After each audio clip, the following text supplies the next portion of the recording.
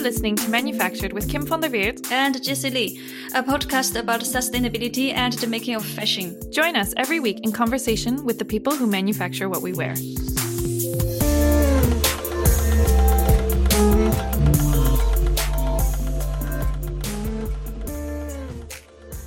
The last few weeks have all represented big firsts for our show. We hosted our first union leader, our first cotton farmer, and now our first leather manufacturer. This is part one of our conversation with Vijay Suvanna. Vijay recently wrapped up his time as a CSR and Sustainability Manager for Asia 10. He is originally from India, though he has studied in the US and spent significant time in China, where Asia 10 is based. As a result of the pandemic, he's recently left Asia 10 and relocated back to India to be nearer to his family. He now works freelance.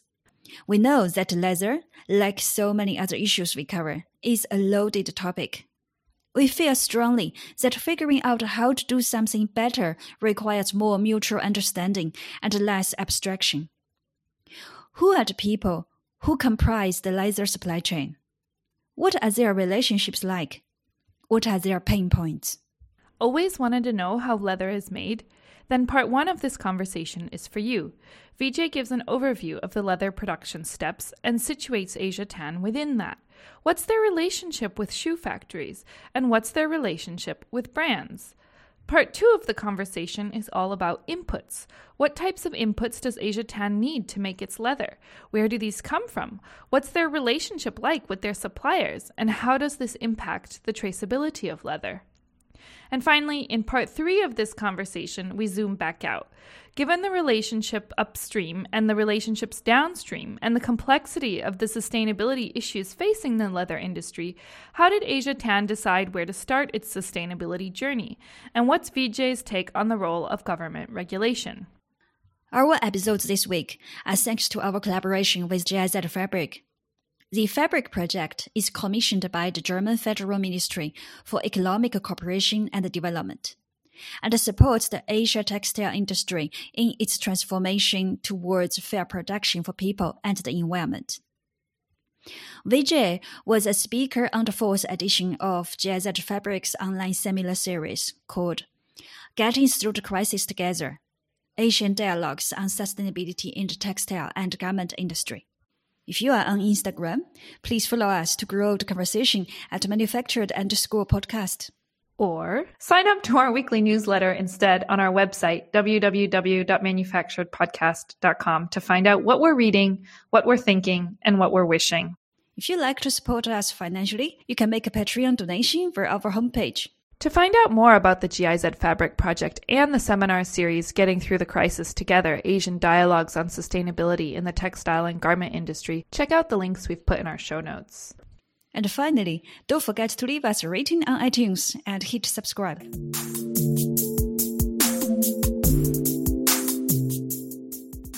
Vijay, thank you for being here with us. Tell us a bit about Asia Tan and your story.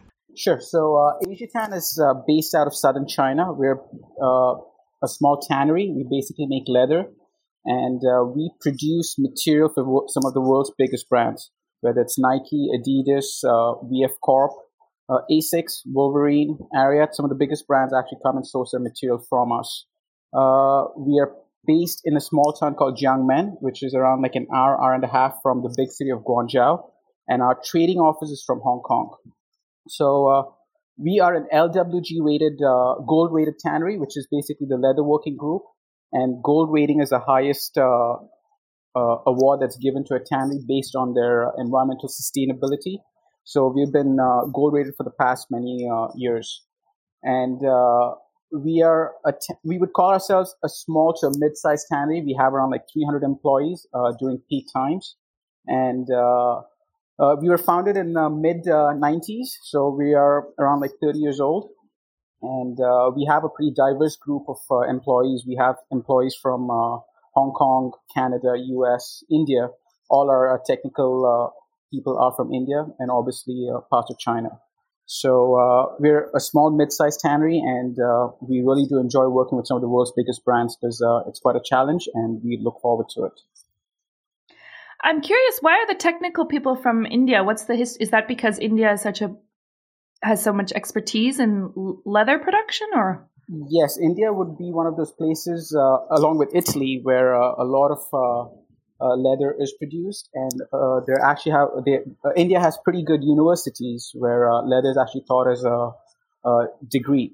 So southern India, parts of Chennai, leather is actually one of the biggest employers for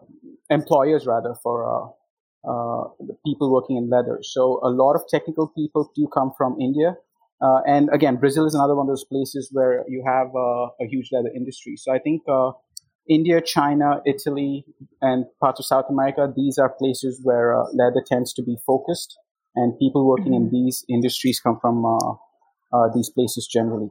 And I'm just curious, I don't know whether you know this or whether you're able to speak to it, so it's totally fine if you're not, but like, is it a privately owned company? Yes, it is. So I don't know, again, I don't know if you know this or whether you can speak to it, but I'm just curious, like, do you know what the motivation was for the owner to start it? I mean, how does somebody wake up one day and say, you know what I'm going to do is I'm going to start a leather factory? Right. To be honest, the owner of the company has been in leather industry for even before he moved to China. So earlier, leather tended to come from places in the West. But once China proved to be the place where manufacturing was easier, basically set up industry, it just made sense to move to China because even labor was much cheaper. So the owner of the company took this initiative to move from the West to China to set up this tannery. It was founded by people who've been in the leather business for generations? Right. And how about you? What's your story? How did you end up in the fashion industry? And tell us a little bit about your role with Asia Tan. All right, this is going to be funny, but my background is actually in mathematics and statistics.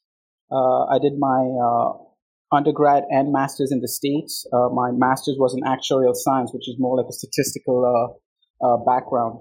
So when I was hired at Asia Tan, I was basically hired to forecast production from sampling, because what we saw was it was important for us to be able to buy raw materials so that we can produce based on what the sampling was. So we would receive a sample based on how the sample is doing. We would be able to forecast production. And in all the meetings that we had with brands, one of the first questions that came up was, so is this material environmentally friendly? What is the water consumption? What is the energy consumption? What is the solid waste generation?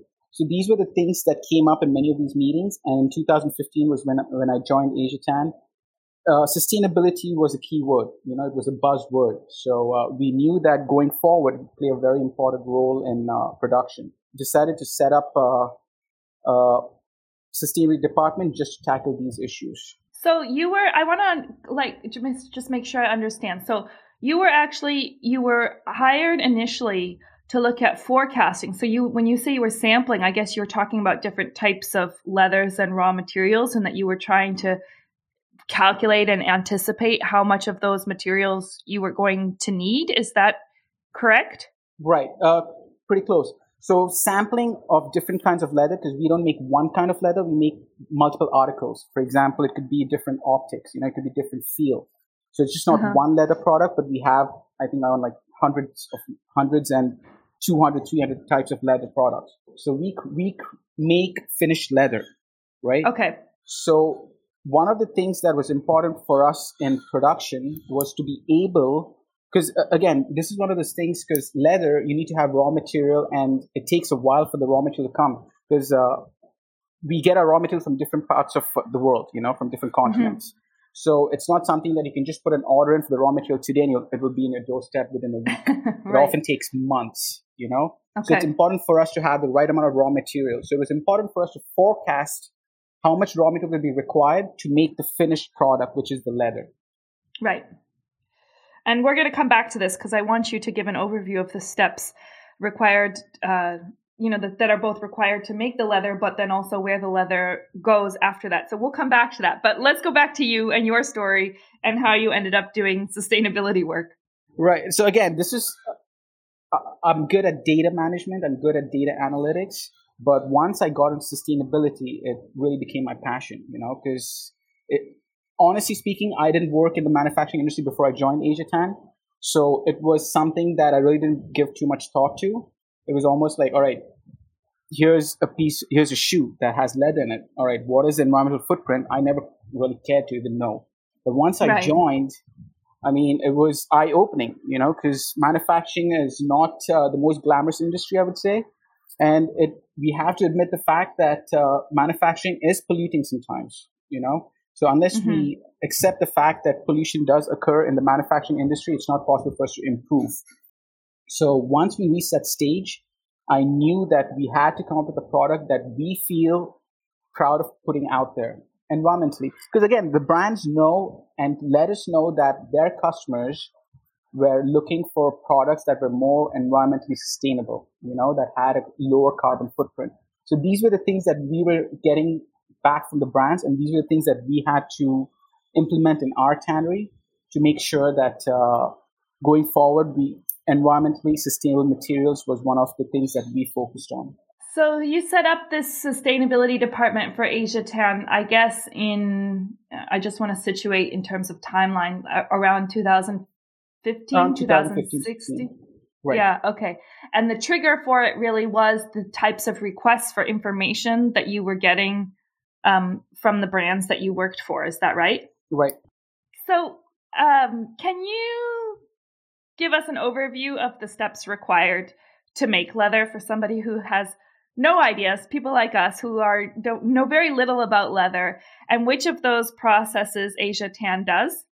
Sure. So leather making, to just break it down on a skeletal level, includes 3 steps, right? One is tanning phase, the second is a retanning phase, and the third is a finishing phase. So the tanning phase is where you take the raw hides from, say, a cow, goat, sheep, or a pig, and convert it into a material that can last longer. That's something you can make into leather as a finished product. For example, raw hides, they rot, right? So tanning is the phase where you actually make it such that it does not rot, it does not decompose. So it basically increases the life of the hide. That's the tanning phase.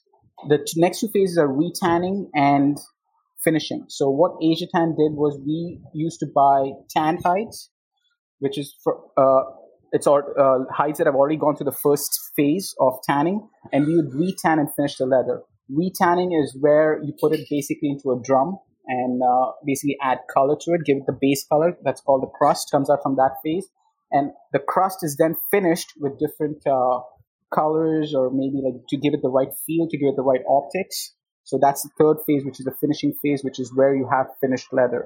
So AsiaTan was basically doing the second and the third phases of leather production. And our raw material suppliers took care of the first phase of the leather production.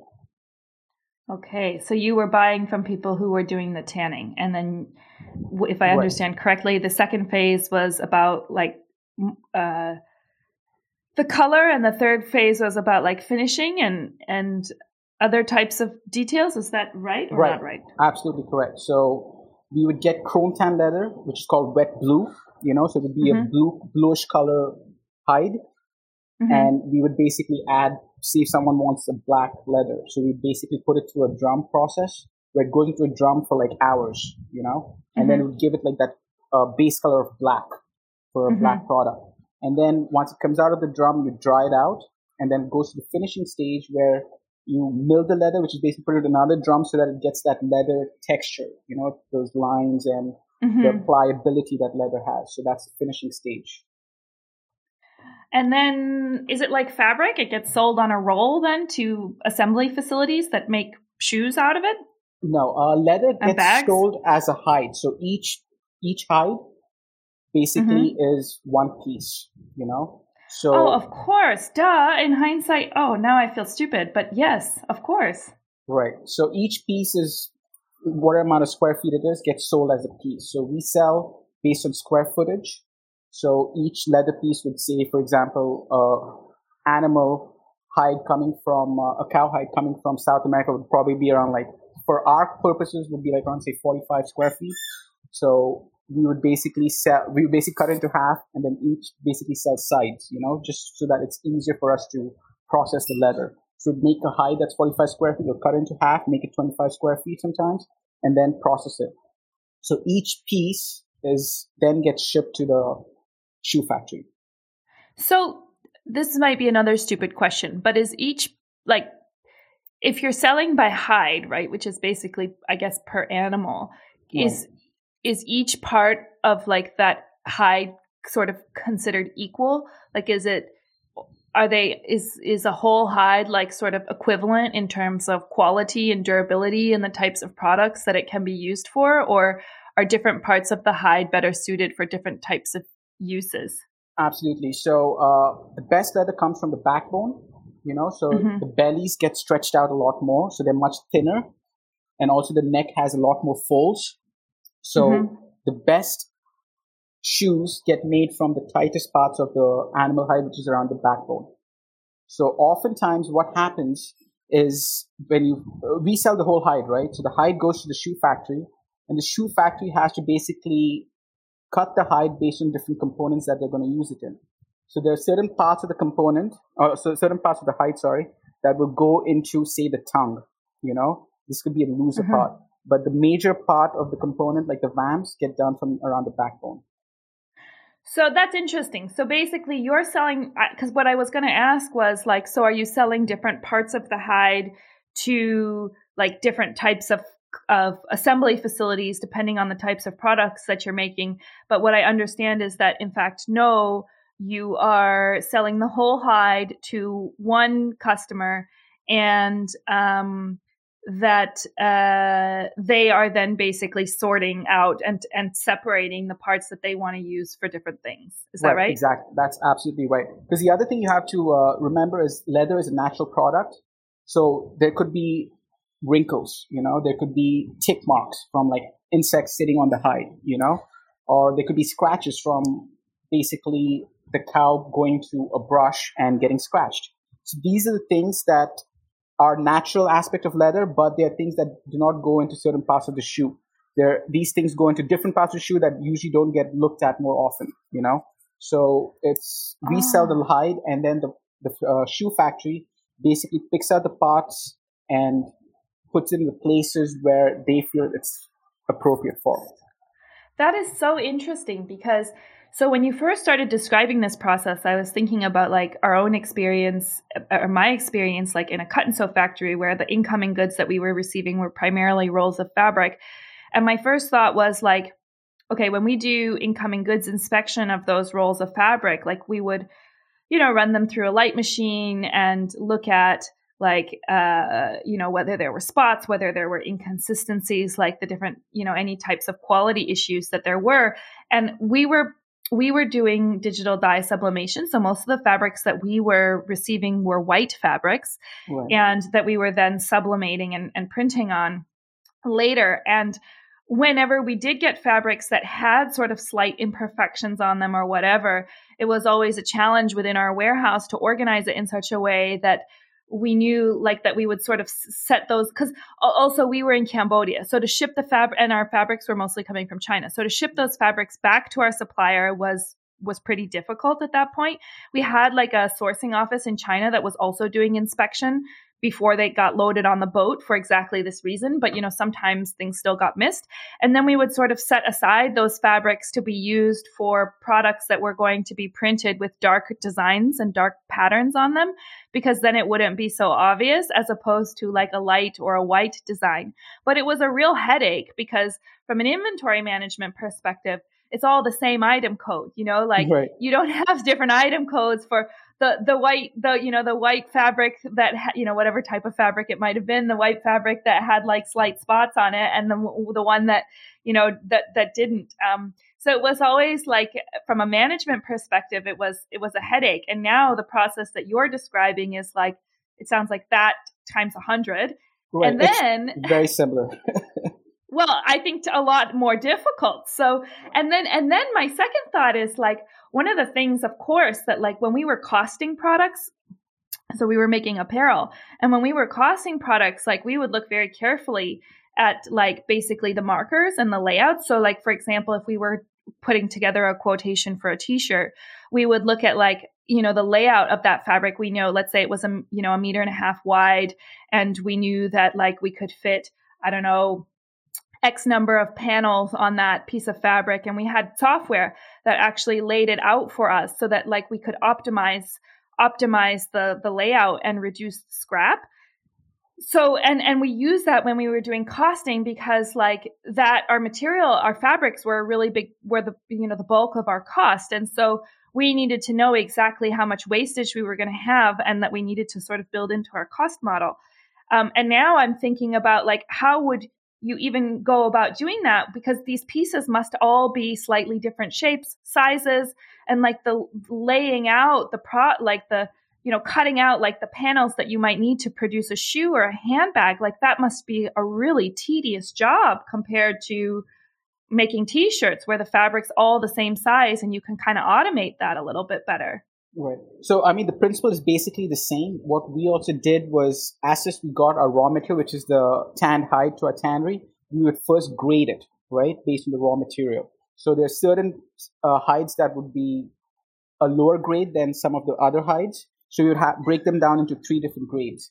So based on the amount of tick marks, scratches, open defects, and closed defects, So once that is done, then each material based on the grade, or each hide based on the grade, would go to a different leather product, So there's certain leather products that we can finish better to cover those defects. There's certain leather products that are more, what's what I'm looking for, but they're less finished. So it's more, you could see more of the defects if you put a hide with more defects in it. So we often had to grade at the very first stage. And then again, once it gets to the crust stage, then you see that, these defects are not getting covered. So maybe we'll take it out and then use it for another product. So it was almost always like a mix and match. There's certain times. So each and every stage we would have like a QC analysis where we'll have a look at the first stage at the raw material, and the second stage at the crust, and the third stage of the finished product. And then oftentimes the good thing about leather is you can refinish into a different product. So once it gets to the final stage, if it's still not up to par, we can take it out and then refinish it into something else by changing the process, changing the chemistry, or changing the physical process. So there is a little bit of flexibility when it comes to that, but I agree that it has to be absolutely well done at the first stage to prevent changes in the second and third stages. So once we get the raw material, grade it, and then accordingly allocated to the different finished materials that we think we can make from it.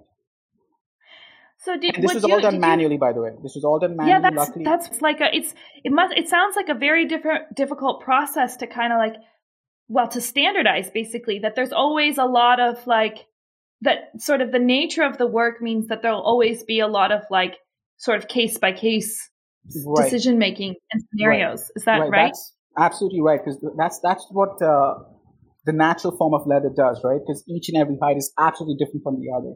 There's no two hides that would ever be the same, whether it's size, whether it's the shape, whether it's defects. So we basically had a group of people who've been with the company for, I would say, like 20, 30 years, actually even from the very beginning, who basically had the experience. This is where Asia Tan put its emphasis on educating its workforce, So these people are the ones who imparted knowledge to people in the team to make sure that the grading is absolutely right. If it gets missed in the first stage, all right, there's someone else who'll catch it, So this is where employee education is very important when it comes to material manufacturing. My first thought is, wow, that in that factory, I think the incoming materials inspection must be very important. Actually, super important, actually. And my second thought is, in that case, you can't really settle the payroll like per piece. You can't really use piece rate way to settle the payroll. Is that right? Because it's a case by case decision. When you receive a piece of leather, you need to evaluate the quality of the leather and quickly decide, what's the rate of the leather and what are we going to do, which area goes where, and so on. So it's makes me feel each piece of leather is a small process of decision making.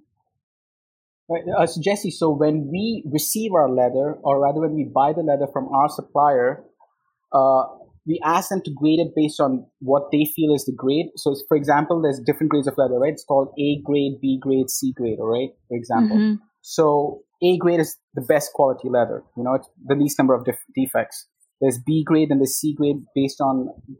One thing you got to look at is how many defects are in the leather or what the looseness of the leather is. So when we buy it, we expect a certain quality of the leather.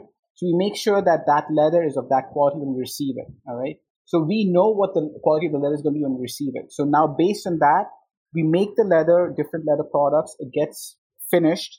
And then when it's finished, we have an understanding with the shoe factories, who also expect a certain grade of leather. For example, they want, say, 70% of A grade leather. They want 20% of B grade leather is fine with them. C grade leather. Again, the concept I need to introduce over here is cutability of the leather, right? So how much of the leather can be cut and used? So right. For example, if they want like a 95% leather, 95% of the total piece needs to be used in the shoe. You know, then there's obviously 90%, 85%. So there are different grading that we have to make sure that it comes within that grade when we send it to the shoe factory. The same thing when we receive it, we need to make sure that the leather that we receive is within a certain grade. Are there a lot of disagreements about between these various, so between the people that you're buying the tan leather from and then the shoe factory that you're selling it to? I mean, is it common that people would disagree? Like one party has graded it A and the next party says, no, actually this is B? Honestly speaking, between the shoe factories and us, there's always a little bit of difference because they see the item as, all right, say that's 80%. For us, it's more 85 to 90%, you know, because then the issue of claims comes in, right? You either have to replace the product or you have to basically give them a claim and then say, all right, this is the final price then. So oftentimes... Yeah, that's where my mind is going. Right. So oftentimes they need a set number of square feet to finish their, say, 100,000 pairs of shoes, right? So it's not like, oh, let's just forget it. We need to provide them with extra material to make sure that they can finish those 100,000 pairs of shoes. But when it comes to our suppliers, luckily, we've been in business with our suppliers for a long time, almost like 20, 25 years in some cases, you know? So we kind of have set up a way in which we know exactly what we're going to get. So there's less of a problem with our suppliers, but there definitely is somewhat of a confrontational relationship that we have with the shoe factories. Some shoe factories more than others, you know, but that's why we have a team that basically spends most of its time at shoe factories trying to explain like, all right, these items can be cut and it's this way. Because again, leather is one of those products that people look at it differently. You know, different people look at a leather hide and see different defects, you know. So we make sure that we also educate the people who are cutting at the factory level to make sure that they see it from this point of view, like, all right, this part can go into a part of the shoe that you can use it for, you know. So again, so you're doing important. Education at the shoe assembly facility. I wouldn't call it education, but rather imparting knowledge. You know, like it's not, all right, this is a course and this is what we're teaching, but oftentimes we work with them together to make sure that they look at it from a different angle rather than just trying to like, all right, this part doesn't go in the shoe. We're like, all right, this part will go into this part of the shoe.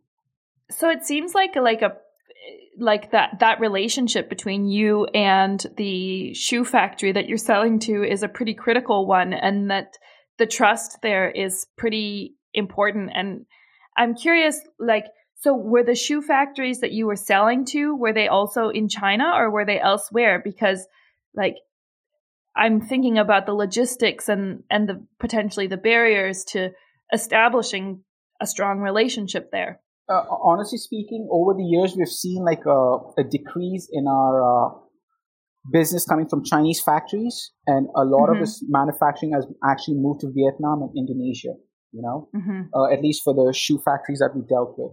So I would say maybe 7-8 years ago, China was probably 60 to 70% of the business from shoe factories, but now it's more around 30% is China. I would say around a majority is Vietnam and Indonesia. And again, Bangladesh is another one of those countries where we're seeing a lot of industries, footwear manufacturing industries being set up. So Bangladesh is another one of those countries that we did some business with. So how do you maintain these relationships then? With the shoe factories? Yeah, exactly. Because like you described, it sounds like that's sort of where the critical moment is, where there might be disagreement about like the quality or things like that. And actually, I'm thinking about like my experience in Cambodia, where our fabric suppliers were in China, and it was actually, we had a sourcing office in China so that they could sort of take care of those relationships, you know. But I'm curious how you guys approach that then. Right. So we did have a team that was strictly based in China, and their whole job was basically traveling to all these different factories in China, Vietnam, India, Indonesia, and even Thailand in some cases. Their whole job was basically being in touch with the people at these shoe factories and making sure that the material they receive is okay. If it's not, then let's try to find a solution to make sure that we both are happy, So we want to make sure that, again, we don't want it to be a confrontation. We want to make sure that they're happy, because in the end, the job was to make sure that the right material goes to the right shoe so that the brands can sell it to the customer, Oftentimes things would happen where, all right, we could not reach a consensus. So oftentimes a brand would have to get involved. But that was almost like a last case scenario. That was like not something that was usually the way to go for us. I mean, I see there are three parties: the brand and the shoe factory and the facility you worked on. But then how the brand positions themselves in terms of the evaluation of the leather quality? So our sales reps would meet with the designers at one of these brands. And they would have like, all right, we're making this new shoe. You would like to use your leather, So what can we do? So we'd go to the sampling stage where they'll make some shoes out of it, see how it works out. The designers will approve it, And then finally, the costing will be done, I guess, between the brands and the shoe factories, and the forecasting of how much material will be needed. That would go into, like, say, how many number of pairs of shoes that the brand needs. And then the shoe factory would place the order with us for, say, 100,000 square feet of material to be going into 50,000 pairs of shoes. So we were right in the middle, where we dealt with also the brands and also dealt with the shoe factories.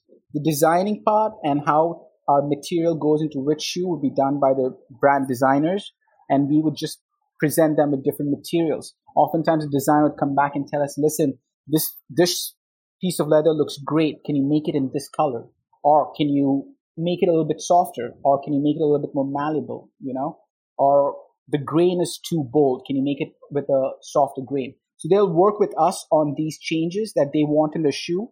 And then once those changes have been finally finalized, the shoe factories would basically give us an order when they receive the confirmation of the number of pairs to be made from the brand. And then we would ship our material directly to the shoe factory. So oftentimes we have to make sure that we keep every part happy, make sure that the shoe material, the hides get to the shoe factory on time, and also make sure that the designer is happy with the final product that they're receiving. That's so interesting. So the brands actually deeply get involved into the raw material design and to finalize the raw materials, to smooth the relationship between your facility and the shoes factories. That's quite interesting. 100%. Yeah. The design absolutely comes from the brands.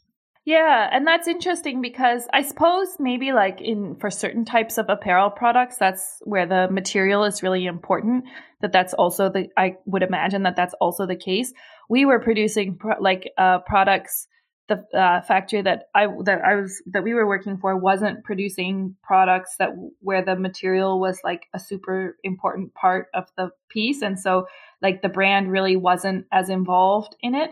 But what I want to clarify is, so the brand is involved in the design of the leather, which makes sense because the leather is especially a shoe, like that's a product where the material or a handbag or whatever the material really matters to the performance of the product. Right. But they're not buying the leather from you. You are still selling it to the shoe factory, and they are still buying the finished shoe. So it's interesting that, like, although there seems to be a really close relationship between you and the brand from a design perspective, it's not a direct relationship from a financial perspective.